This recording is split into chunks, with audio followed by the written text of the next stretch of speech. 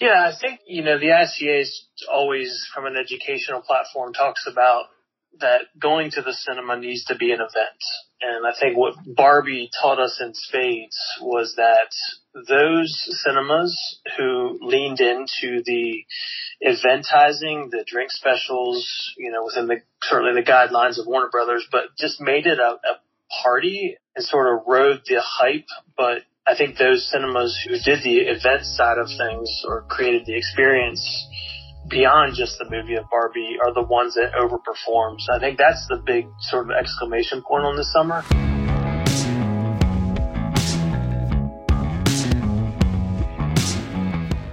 This is the Box Office Podcast. I'm Rebecca Polly, Deputy Editor of Box Office Pro, the pulse of theatrical exhibition, joined here today by Sean Robbins, Chief Analyst at Box Office Pro, and Russ Fisher of the Box Office Studios, which provides editorial content to movie theaters. This week's episode of the Box Office Podcast is brought to you by Spotlight Cinema Networks, the only cinema advertising company dedicated to serving the needs of art house, luxury, and dine-in exhibitors for cinema advertising, pre-show entertainment, event cinema, and digital display distribution. Spotlight offers unique, revenue-generating advertising programs tailored to an upscale and influential cinema audience. In collaboration with Box Office Pro, Spotlight Cinema Networks is proud to present Indie Focus, a series that profiles industry thought leaders, iconic art houses, and executives from the country's leading luxury cinema circuits. To find out more about Spotlight Cinema Networks, visit spotlightcinemanetworks.com. In this edition of Indie Focus, we will be speaking to Rich Daughtridge of the ICA and Warehouse Cinemas in our feature segment, where he will be going over the priorities for the ICA, of course, the Independent Cinema Alliance, as we look forward, and a look back at how 2023 has been for the more art house and independent side of the cinema scene in North America. But before we get to that, our latest news and box office right after this. We're recording this on Monday, the day before the first day of the Geneva Convention, which if you're listening to this episode when it comes out, this is Thursday, the final day of the Geneva Convention taking place at Lake Geneva in Wisconsin. Rich Daughtridge also getting an award at the Geneva Convention this year for his leadership role in the ICA and Warehouse Cinemas. But as I said, recording this technically the day before the Geneva Convention starts. And we have some good news, thank goodness. Russ, can you give us an update on the news that came in overnight about where we are with this ongoing strike situation? Sunday evening, the WGA announced that they had reached a tentative agreement with the AMPAS organization, the collective producers bargaining structure. Specifically, the WGA said, quote, "We have reached a tentative agreement on a new 2023 MBA, which is to say an agreement in principle on all deal points subject to drafting final contract language," end quote. And then it also went on to say, quote, "We can say with great pride that this deal is exceptional, with meaningful gains and protections for writers in every sector of the membership," end quote, which, seeing other things that were going around last night, this deal seems to cover concerns over artificial intelligence, over the structure of writers' rooms, which primarily affects television and how television is written and produced, and other points as well. So it's tremendously good news. Obviously, as far as the ongoing strike, the WGA was the first to strike, and they were followed by SAG, the Actors Guild.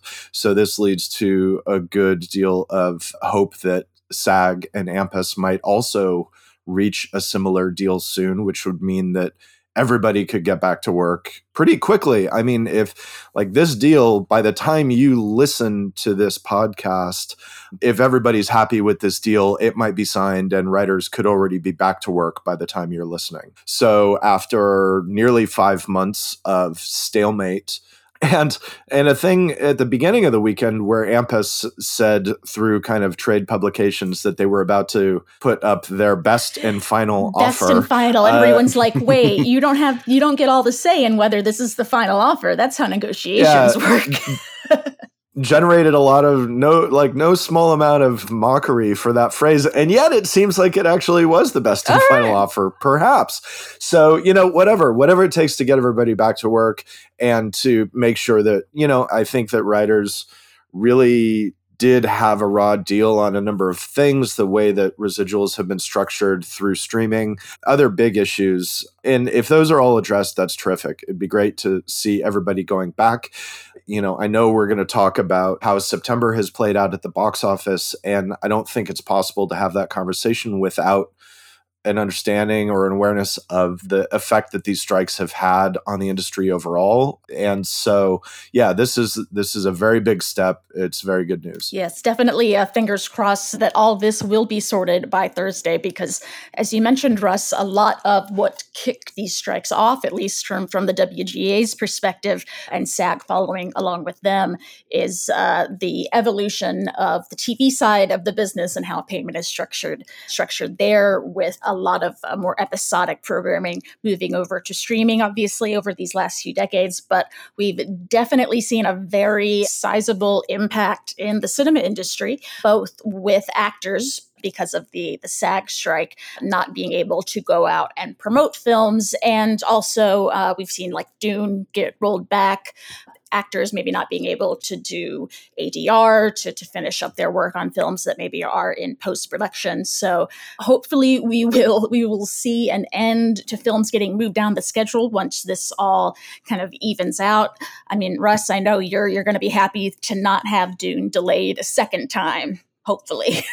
Oh, yeah, absolutely. Well, and the other question is, it's like, let's say that the WGA signs and that everybody's happy there. And then let's take it a step further and say that maybe in the next couple of weeks, AMPAS reaches a deal with SAG. If those things happen, is there any chance that Dune could get pulled back forward to November or December? Maybe that's a Sean question. I don't know where things stand with all of that, but you got to wonder, could some of those date shuffles actually be undone at this point?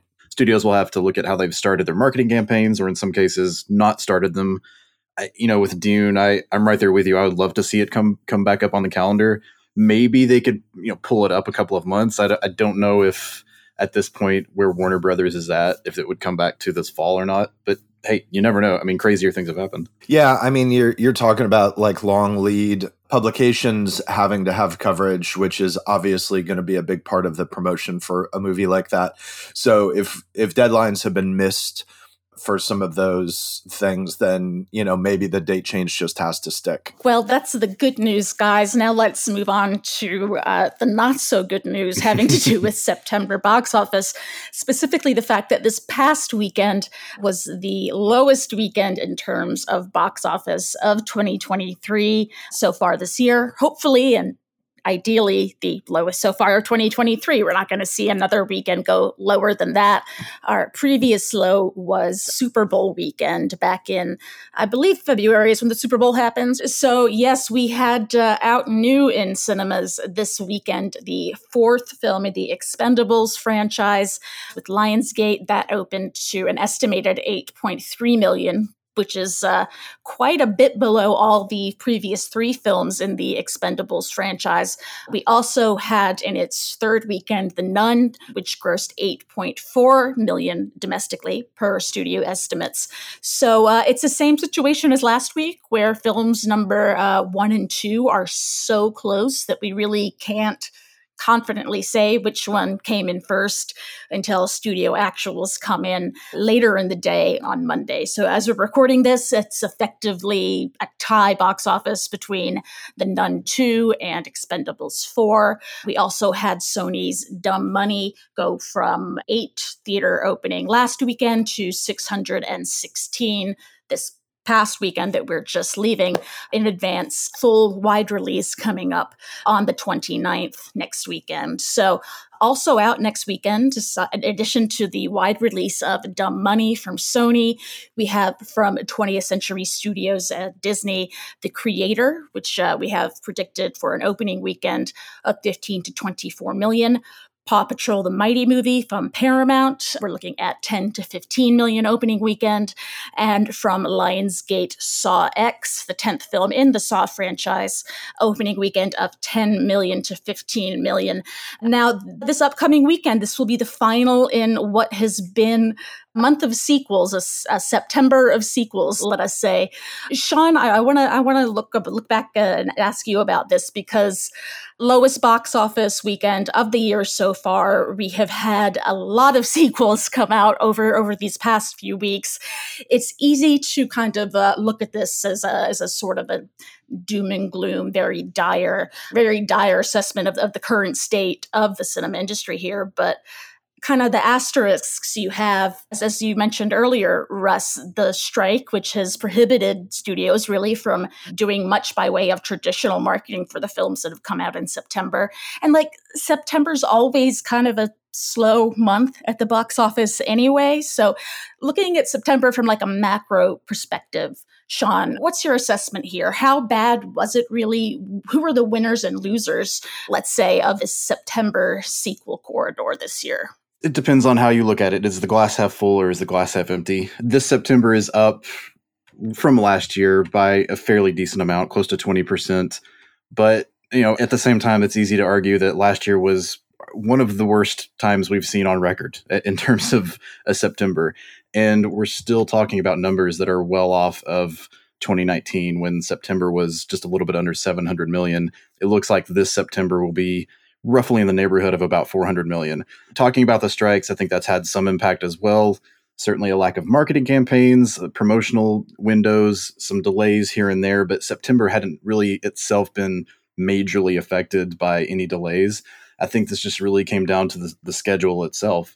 But the strengths were certainly there. We saw Equalizer 3 post the second best Labor Day debut ever after Shang-Chi 2 years ago. So that was a great start. And The Nun 2, down from the previous film, but still ultimately a very solid run. It's had a couple of pretty respectable holds in its second and third weekends for a franchise that's historically very front-loaded. And looking at, just a lot of these franchises, I think September of sequels has kind of been our mantra here, and that really is reflective of just how sequels go in general. Sometimes these franchises are still relevant and interesting to audiences, and sometimes they aren't.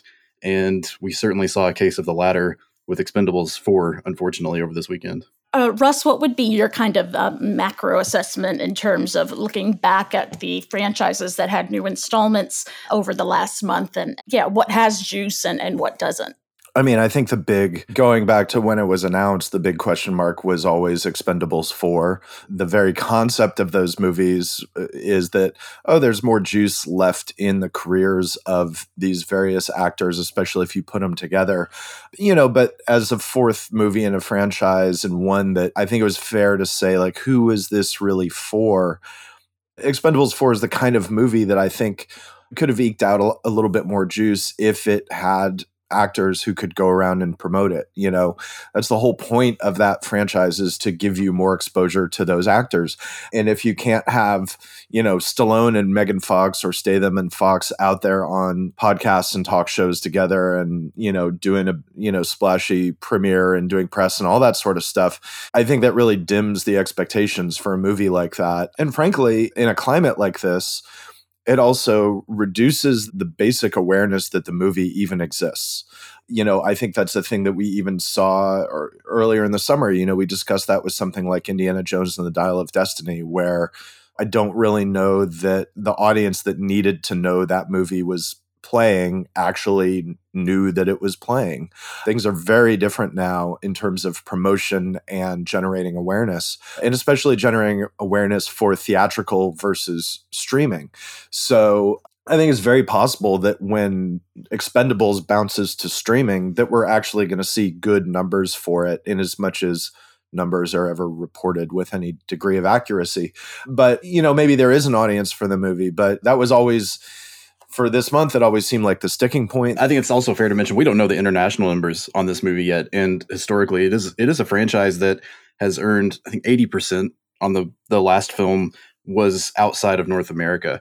So even though we're talking about kind of a very down weekend on the domestic side, we're still waiting on those studio numbers to come in, likely at some point in the middle of this week, that maybe will shed a little bit more of a positive light, I think, on the run. I know Lionsgate in particular is still expecting to turn a profit on this, according to several sources that have talked to us. It's a very tricky conversation to have when we're just looking at the raw box office numbers. On Monday morning before we got on Monday morning. Yeah. And we're only talking about domestic. So it's certainly, it looks bad on one side.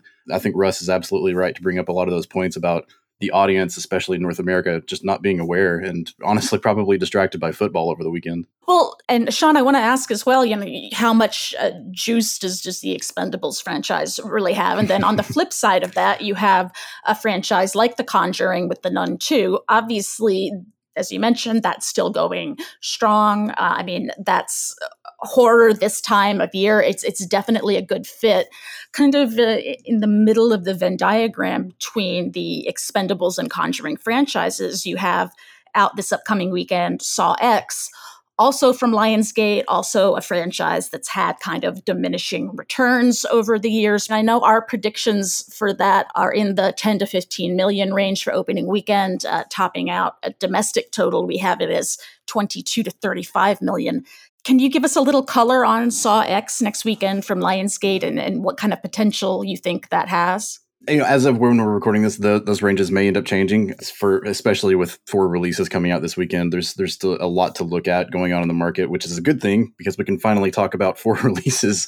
So everything's a little bit in flux until we get to those final hours. But I think ultimately, Saw is in a position where its audience is what its audience is, in a lot very similar to Fast and Furious, kind of how you mentioned. I think the fact that it is returning to the October corridor, whereas The Spiral kind of, I wouldn't say it was a spinoff. It was very much a part of the franchise continuity, but it released late pandemic in May, really didn't generate a lot of traction. I think Saw X can at least improve upon that, bringing back Tobin Bell, who is really critical to these movies and always has been for the last 20 years. But its audience is certainly limited in terms of it's not going to grow at this point. It's a very specific type of horror. And we've seen several horror movies already out there, so competition is something to look at.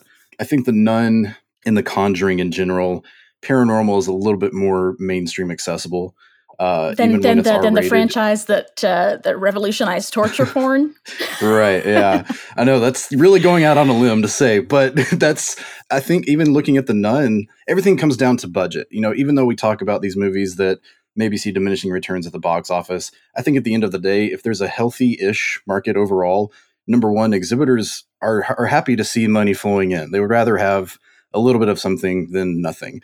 And studios also feel it's important to mention that something like The Nun 2 costs less than $50 million to produce. It's earned over $200 million at the global box office. So even though we're talking about numbers that are down from previous franchise highs, these are still wins. And I think that's just a context we have to always maintain in that conversation. Polar opposite from Saw X, Paw Patrol. We haven't had a kids movie go wide release in theaters for a while, so certainly that kind of speaks well for the potential for this is the second film in the Paw Patrol franchise. Unlike a Disney or a DreamWorks or Sony Animation, in the sense that parents will know what Paw Patrol is, but it's not really something that's crossed over to the more adult without kids segment of the population. Yeah, and in contrast to Saw, it's coming into a market where there really is no other movie out there like it. The family audience hasn't had much to go out and see since Ninja Turtles in August, maybe Blue Beetle to an extent, but that's that's well over a month at this point. So I think it's in a good position. Sales look pretty solid for it. It will not have any Thursday previews, so it's just going to be an old school traditional Friday night opening weekend. But really, in the weeks after, still not a lot of content out there for kids and families. So I would expect it to hold decently well through October. And the big question mark for me this upcoming weekend, the creator for 20th Century Studios, of course, owned by Disney, its original IP, which is definitely not something that we've seen a ton of this month, but also just in general. Russ, it looks like a Star Wars movie that's not a Star Wars movie. It's from the director of Rogue One, so clearly that connection's there. How much is a movie like Creator affected by the studio's lack of ability to really do promotion and have the stars out there promoting it. And I want to just kind of open it up more generally to ask, what are some of our favorite original IP movies that have come out over these past few years since, let's say, 2019? So number one, with a movie like The Creator, you've got John David Washington starring, and this is somebody who I think is an interesting talent and who isn't really a movie star in the sense that he doesn't open movies. That fandom isn't there, and I expect Sean would probably agree with me on that point. He hasn't been tested in that through no fault of his own. I mean, he's had Black Klansman and then Tenet, which obviously he really wasn't. No one was doing that much by way of promo for Tenet, given. Yeah, exactly. And I mean, the thing is, like, Tenet has kind of, a fandom for Tenet has really grown over the last couple of years. You'll find way more positive conversation about Tenet now than 2 months after the movie opened. People have really come around on that movie very quickly. And so that might help something like The Creator. I mean, certainly 20th Century Studios has had Gareth Edwards out like crazy promoting The Creator, doing a lot of interviews, talking about it as much as possible because they can't have any of the stars out there. I think having stars out there would help because with a movie like this, it's always good to give somebody kind of a human connection to click onto. It's one thing to say like, hey, this looks really cool, which it does, and it's original, which is great. But, as far as a selling point, I don't know if original IP is much of a selling point at this point. You need a little something else, and that's where having the actors being able to promote would really, really give it a boost. I hope it does well. It is, like you say, the kind of movie we don't see very often. We certainly haven't seen much of it this year. And some of the ones, ironically, 20th Century Studios is doing more of these kind of movies than maybe anybody else is, but a lot of them are going direct to Hulu. They just opened, what is it, No One Will Save You, the alien invasion movie. That same studio, and that just opened on Hulu this past weekend. Obviously, it's a franchise movie, but Prey, the Predator prequel thing, also opened on Hulu earlier this year. Good movie, would have played well to an audience theatrically, but they went with Hulu on it. So it's interesting that this one is going theatrical. And yeah, I hope the strategy works out for everybody involved. Mm-hmm. I mean, when you look back at the original IP that's come out over these past few years, and as is normal, I mean, a lot of them are horror films, are genre films like Megan, Nope, Smile, Barbarian. I mean, I don't know what the budget was for The Creator, but I'm going to guess it was a heck of a lot bigger than something like Barbarian from a first-time feature director. It definitely, I would say, feels like a risk, maybe a riskier proposition than some of those smaller budgeted products. Supposedly The Creator is in the $80 million range. All right. That's the number that I've seen bounced around for Creator. The accuracy of that is difficult to truly estimate. But, in interviews, Edwards has talked about, he pitched this movie and the studio was skeptical that he could deliver what he was promising for the money he was asking for. I did read one interview that maybe was at Uprocks where he talked about, he said, how about you do this? Pay for like a week of test shooting on location. Because they didn't want to do this, on stages. They wanted to go to real places. And they went kind of far afield to find locations for this movie. And he discusses how they basically went with like a skeleton crew, just picked up a lot of shots, and then took that to, I think, ILM and was like, hey, this is what we want to do. This is the money we've got. And with this little bit of like kind of scouting budget that the studio gave us, what can you turn around for us? And supposedly the results were very close to what we see in the final movie. And this is without a lot of the kind of technological prep that would usually go into making an effects heavy movie. They didn't have a lot of green suited stand-ins on set and all that sort of stuff. Supposedly the results were really good. They took it back to the studio and the studio was like, wait, you did this for like the $2 million we just gave you or something? Okay, yeah, here's the money that you asked for. Go make this movie. That's a good surprise for a studio to have. Yeah, I mean, and I think some of that maybe comes from the fact that like 20th Century Studios is currently being run by a guy named Steve Asbell, who's been connected to things like, the Alien franchise at Fox for a long time and in Fox's prior incarnation. He seems like a very genre-friendly studio head. So right now, it seems like if you have this kind of movie that you want to try to do, Fox is maybe a very good place to get it done. Whether that will last, I don't know. But the fact that they are willing to put this into theaters rather than taking it to Hulu is, hopefully a good sign. Before we go to our feature segment sponsored by Spotlight Cinema Networks with Rich Daughtridge, president of the Independent Cinema Alliance, of the original IP movies that have come out over these past few years, I know whether history movies count as original IP is kind of a gray area. Like the Academy puts them in the adapted screenplay category, So cutting that out of the mix, I would have to say nope. I know we have some Knives Out is certainly a good proposition there as well. Sean and Russ, what's your highlight for original IP recently? Yeah, I mean, I think if we're eliminating historical stuff, that would knock out Oppenheimer for me. I can talk about that movie endlessly. So we'll just say that's going to be my answer if that counts. But if not, honestly, Knives Out. That's a movie that's really stuck with me over the last few years. There's so many, it's hard to pick just one, honestly. I'm sure I'm probably forgetting something from the mid 2010s. But Knives Out is one, I think, especially from a writing perspective, as I've gone back to that movie and rewatched it and really kind of studied Rian Johnson's dialogue and his screenplay, I admire it so much. So that's certainly a big one for me. I love Knives Out. I think it's a great movie. I liked Nope when I saw it. I like it a lot more now. Mm-hmm. I've watched it a couple of times recently. Same, I bought the 4K and I'm like, that movie has such a weird rhythm that I'm really into it. I think the two standouts for me, and they're very different movies, would be Everything Everywhere All at Once, because it's just such an insane movie.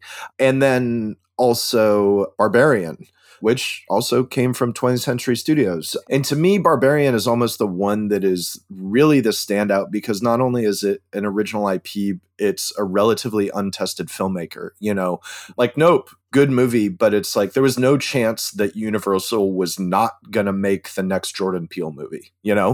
Jordan Peele, when he was going into Nope, was in a position where he could probably do just about anything he wanted. And he's probably still in that position. And Everything Everywhere All at Once is certainly different. But when you're talking about the Daniels plus A24, they already had a relationship with Swiss Army Man, that kind of thing.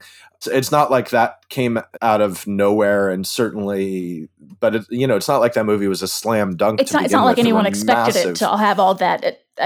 Box office success, award season success, and it really needed that long theatrical run, I think, to get there. Absolutely. But I think for me, the one that really stands out as kind of wild and unusual is Barbarian, just from the sense of it was a movie that nobody wanted to make. It was passed by a number of places. Originally not even supposed to go to cinemas. Exactly. It was going to be a streaming debut, all of these sort of things. And all of the things about that movie just kept working. And it's a fun, surprising movie that works well with an audience. It works well at home. So yeah, it's not my favorite movie of the year by a long shot or anything like that. But I think if you're talking about standout original IP, Barbarian really, really does kind of jump out to me. Yeah, it's a big swing. It definitely looks like the creator also a big swing for 20th Century Studios, them putting it into cinemas. So yeah, that's one that I'm definitely looking forward to seeing. Well, Russ and Sean, thank you so much once again for joining us. And then after this quick break, we will be hearing from a Geneva Convention Award winner, president of independent cinema chain Warehouse Cinemas, and a leader at the Independent Cinema Alliance, Rich Daughtridge, in an interview sponsored by Spotlight Cinema Networks in our Indie Focus series. Be right back. Rich, thanks so much for joining us on this Indie Focus episode of the Box Office Podcast, sponsored by Spotlight Cinema Networks. Over here at Box Office, there's a really strong affection that we have for the indie art house luxury side of the cinema industry. It's definitely an affinity that our partner for this series, Spotlight, shares as well. First question, kind of backwards looking, or independent cinemas, that's, it's art house cinemas, it's small chains, it's single location cinemas that play a variety of different films. So it runs the gamut. How did the summer kind of go this far in terms of independent cinema, combining kind of the world of the art house and then the more mainstream Barbie, Oppenheimer of it all? Yeah, I mean, I think what we're hearing from members at the ICA is it was an extremely strong summer. We're definitely happy with, I think generally happy with the box office number, but I also would say that I love the counter programming aspect of this summer, if you can call it that on a larger time frame. I mean, when you have the obvious Barbie and Oppenheimer in the same weekend that both performed, and then you have The Sound of Freedom, and then even the other, big IPs with The Flash, Indiana Jones, things like that. I think it made for an aggregate box office, and I think the key takeaway is that more films across all the audiences when we have the big box office, not just the big blockbuster every single month or every single week, I should say. And then I think it also highlights the importance, both on the small independent side and even the large circuits, that, the small and mid-sized films are still important to our industry. Yeah, it definitely feels great to have a couple movies coming out per week rather than just one big tentpole. I think it's the way it used to be before all these bad last 2 years, and it feels nice to be back there. Yeah, I agree. So from the gamut of independent stuff like Sound of Freedom and then stuff like Barbie, I mean, aside from this being a really good summer in terms of movies and the quality of movies, and obviously the box office, we finally hit $4 billion this summer again. I feel like this summer there's almost been like a sea change in terms of cinema marketing. There have been, I mean, with Barbie and Sound of Freedom in particular, it feels like it's been almost a transformative summer in terms of how cinema marketing has evolved. How do you feel about, what independents have been able to do marketing-wise this summer, or what has this taught independents about marketing? Because obviously, like, indies aren't going to have the budget or the resources of a Warner Brothers or a big chain, but it sounds like there's still lessons there. Yeah, I think, the ICA is always, from an educational platform, talks about that going to the cinema needs to be an event.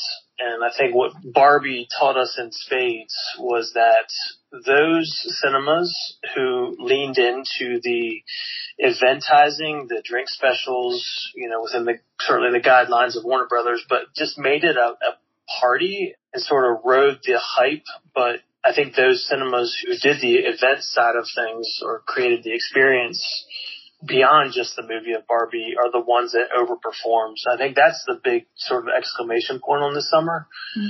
And that, it's a lesson learned. I think, there's a lot of films throughout the year that we should be doing similar things with. It doesn't have to be, a big blockbuster like Barbie, but even some of the small to mid-sized films we can, add a food and beverage component to it, or add an event to it, and motivate people to get out of the house for entertainment, to have more than the movie experience. And that's the biggest marketing thing I've seen across the board with independents. If you look through, for example, social media for ICA members, you'll see that they just leaned into even the social media side of it to get the word out on what they were doing on that event. So it becomes a social strategy as well. I think they're doing a better job. And honestly, what I talk about all the time is I think the days of the studios doing most of the marketing, not say most, all of the marketing, I think exhibitors should take probably 20 to 30% responsibility for getting people out as well. That's through what I just mentioned. Yeah. I mean, especially when you look at the chase weeks. I mean, the studio's already moved on to something else, but there's potential there for exhibitor marketing. Like, people still want to, maybe they saw Barbie one weekend and you can convince them to go see Oppenheimer next weekend or see Sound of Freedom. There's a lot of opportunities there, and it doesn't have to take a lot of money to do that. Yeah, and I think even the fundamentals, I think at least I don't want to speak for all independents, but, I think independents putting trailers up appropriately, the sort of the blocking and tackling of marketing and the in-theater marketing, making sure that they have tickets on sale at the right time, make sure that they have the right programming and showtime set up. All those things I think were highlighted this past summer. And it seems basic, but I think if we do a better job of that, it's an increase in the box office if we did do those things effectively. What did Warehouse do special for Barbie? I know I always like the specialty drinks that y'all put out.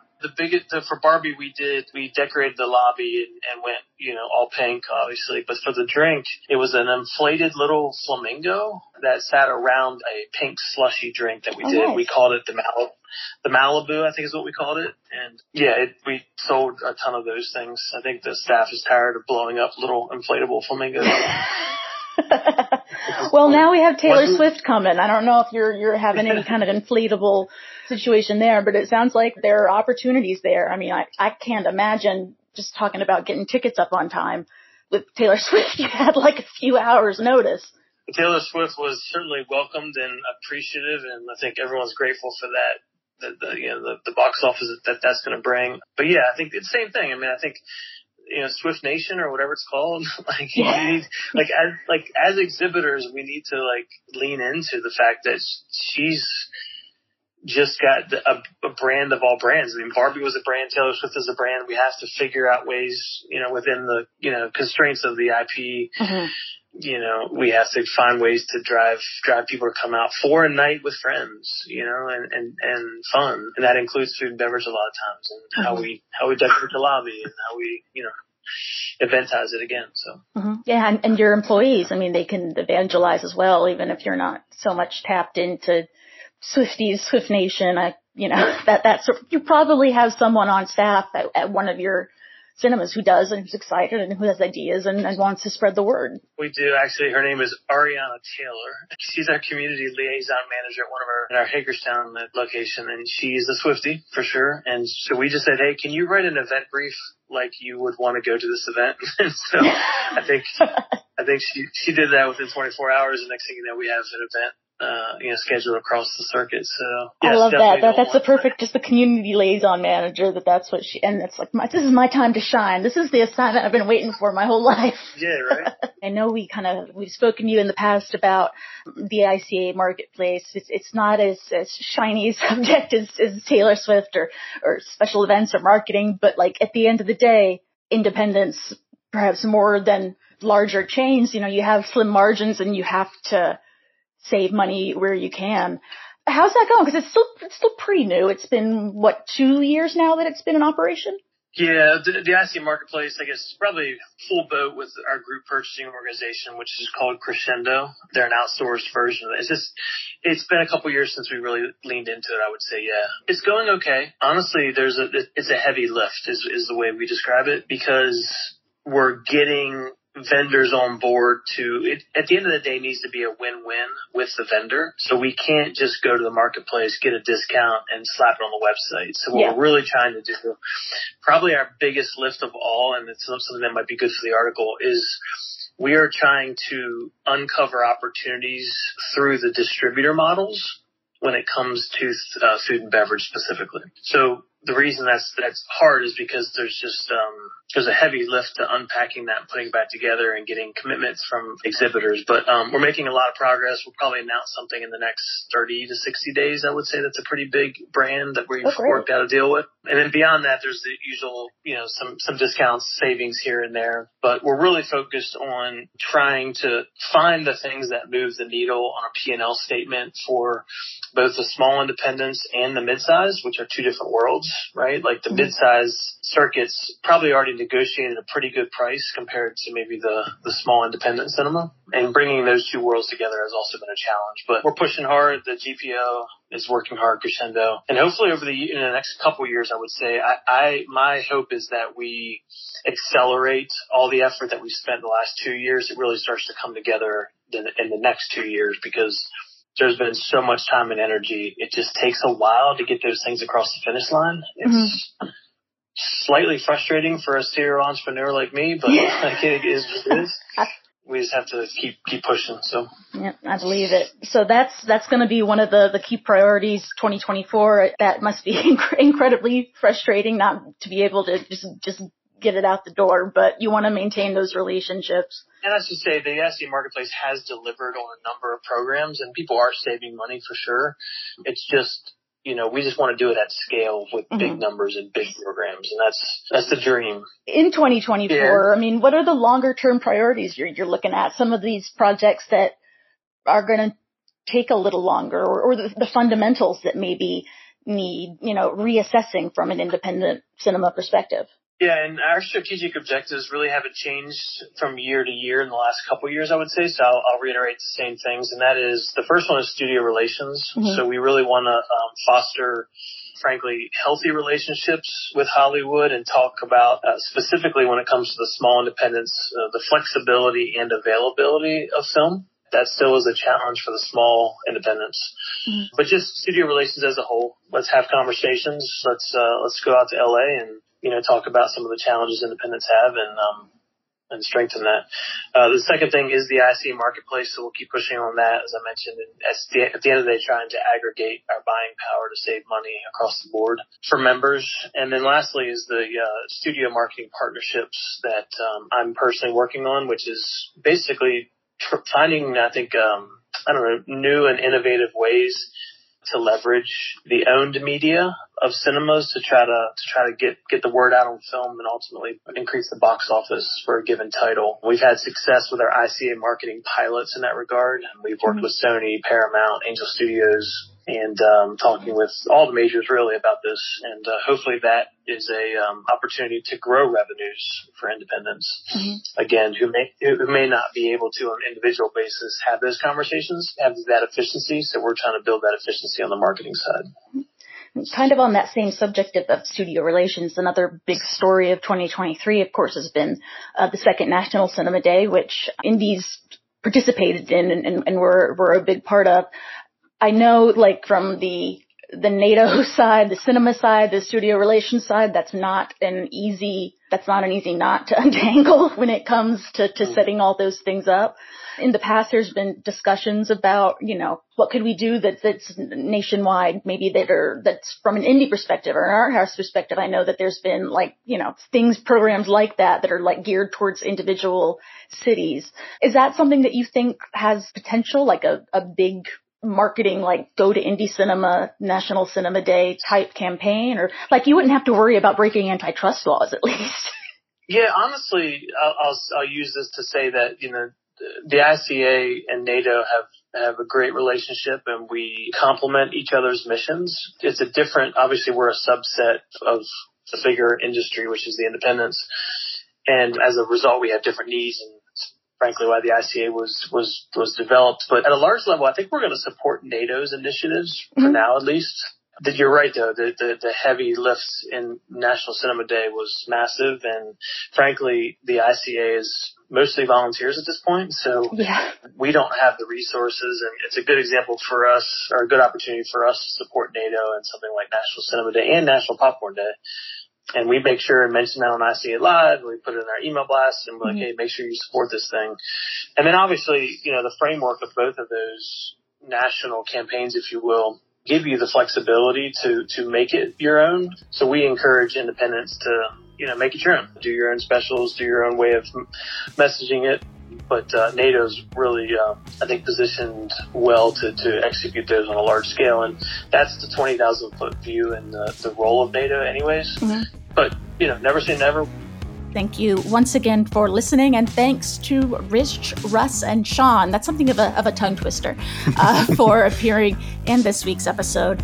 The Box Office Podcast is co-produced by Box Office Pro, the Box Office Company, and Record Edit Podcast. Please tune in next Thursday for our next episode and the second and final episode in our Geneva Convention mini-series. Thanks so much for listening, and have a great rest of your week.